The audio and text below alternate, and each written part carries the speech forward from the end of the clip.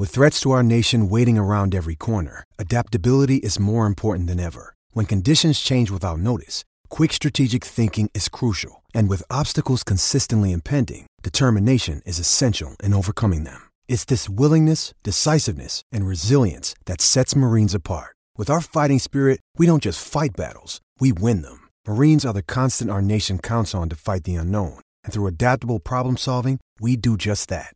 Learn more at marines.com. Want to witness the world's biggest football game? Head to iCanWin.com.au, predict Australia's score with a crystal ball, and it could be you and a friend at the FIFA World Cup Qatar 2022 semi-finals, all thanks to McDonald's. Maccas, together and loving it. TNCs apply. Is a high achievement. Chris Howe's the man in charge of keeping the greens and the fairways looking pristine. He's on the line right now. Chris, good morning. Morning to you. Thanks for having me. How, on a scale of 1 to 10, how frustrating is it? You got the rain bucketing down this morning. Did you look at it and think there was maybe a chance they could get on? Can I say a 12? Yeah, it's very frustrating.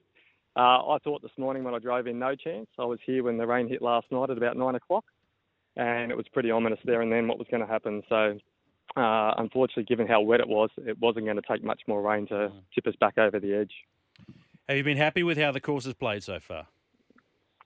Yeah, there's probably too many on the scoreboard, but I guess that's indicative of how soft the course is. Yeah. But and you know, we set about trying to defeat golfers. That's our lot in life. But yeah, yes. You say the areas that are good Chris. are really good, and the bits that are bad are horrible. So yeah, a few more drying days.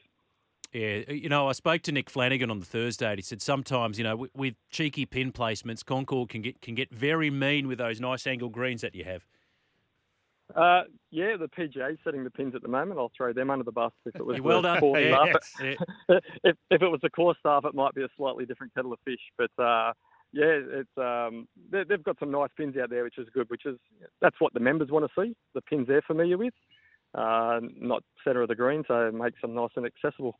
Nice. And in terms of trying to get the golfers back on the course, what are you and your team doing now? What do you need to do to make it ready for tomorrow? Okay, so the greens are fine because they're on sand. They're not a problem. So the main thing for us is trying to get rid of the surface water as it's starting to rain again. So we're just going to make sure all the pits are exposed, so any water that's directed towards them can get away. Obviously, the intensity of the rain last night dragged some leaf and mulch, etc., over them and blocks them up. So just make sure they're not compromised so we can get the surface water away. We need it to dry naturally. We can make more mess if we try and get too silly trying to push some of the water away. But touch wood, if the sun comes out, we should be okay. What about the bunkers, Chris? How much work needs to get them back into shape? The bunkers are awesome. Because the course by and large is only 4 years old, it's pretty fresh sand in them, so they drain freely. There's probably 6 out there where almost by default, some of the banks are designed to slope into the bunkers as catchments. So we'll have to push those up. All in all, probably an hour's work, and the bunkers are back to square, which is awesome. Well, you mentioned that it was 2017-18. We had that big course redesign as part of the Tom Doak. Redesign, as I said, but irrigation is a really important part of that, isn't it? Oh, 100%. And by and large, we're wall-to-wall irrigation now. We collect stormwater off the adjacent streets, which helps, and we're just in the process of embellishing that setup, which is great. So if it's running down the street, we're harvesting. We haven't needed it for a while. As you said, 850 mil, it's actually now pushing closer to 900. Wow. So it's, we've just about got our year's worth of rain in the first 3 months of the year. So, and unfortunately, the forecast for the next week ahead doesn't look that much flattering either. Harrison Crowe, who's joint leader at the moment with Blake Collier, we spoke to him in the last hour, and he said that you didn't get as much run because of all the rain. I mean, with that in mind, you sort of, how much are you shaving off? You got the kikuyu on the fairway, yeah? We have. It's a voracious grower, so that stuff sniffs water and it starts growing. We got probably 60 to 70% of the fairways cut late yesterday, and that was obviously we had to leave the real wet areas. We've had to naturally raise the heights a little bit so we didn't get scalpy and just to protect the grass a little bit. So that is lengthening the course a little bit. But, it's the fairways are what they are at the moment and certainly won't be cutting them today. I can't put a mower near them today, unfortunately. Do you ever consult the players or do you just do your thing? Yeah, no, we don't consult the No, bloke. no. Lunatics running the asylum. Yes. Should I say that aloud? Yeah, no, it's... This is a safe no, space, Chris.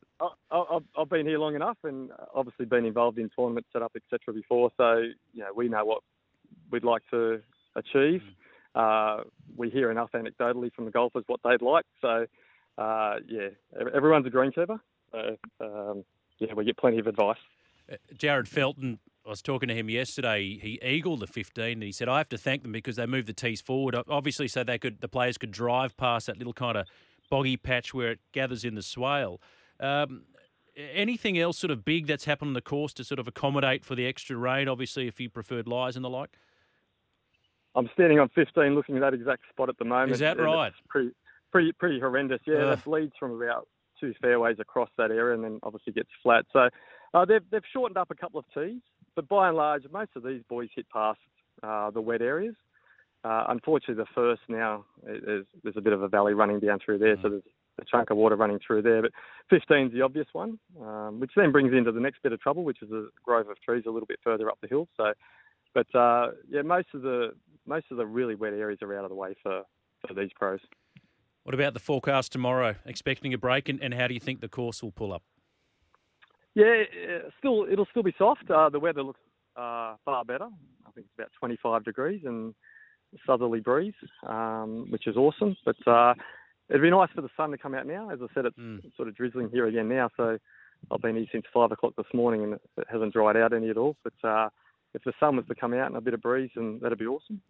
Because there is no breeze, it's a very clean course at the moment, which is great too, because we're not wet and messy. We're only wet. So, which is good for the mind. Yeah, it can always dry. Now, before we let you go, Chris, we've been talking on the program this morning about the most famous people that attended your high school. Where did you go to school, Chris Howe? I went to McCarthy at Emu Plains. Aha. So there was quite a few league players went through there. Brad Fittler was a year above me at school. Oh, yeah. We actually had somebody else on the text line, so they didn't mention your name, Chris. Someone tried to claim him from a different school, yeah, I thought. So you know what? The fact they didn't mention you, they're out of the running for the T-shirt. He probably said St Dominic's, which at the time yes, only went to year 10. Yeah, so that was the precursor back in the day. St Dominic's to year 10, and then McCarthy for 11 and 12. So I still remember the chopper landing on the oval when he debuted back in, what was that, 89. Of the Chalky Soldiers. So yes, very. Brad Fittler, that's not bad. Hey, Chris, thank you so much. All the best. Great work, by the way. The course, I was out there, as I said, it looks magnificent. And you've got a real challenge on your hand, battling all the elements, and you've done a wonderful job, and let's hope for a good day's play tomorrow. Thank you. Thanks so much for your time. Good on you. There he is, Chris Howe, the Chief Superintendent of the Concord Golf Club, of course, out there for the Golf Challenge New South Wales Open. Just running through that leaderboard again. Blake Collier at -14 to share a first position with Harrison Crowe, the amateur who we spoke to on the last hour. St Michael's boy, and he's, doesn't mind a bit of a putt off. Dimi Papadopoulos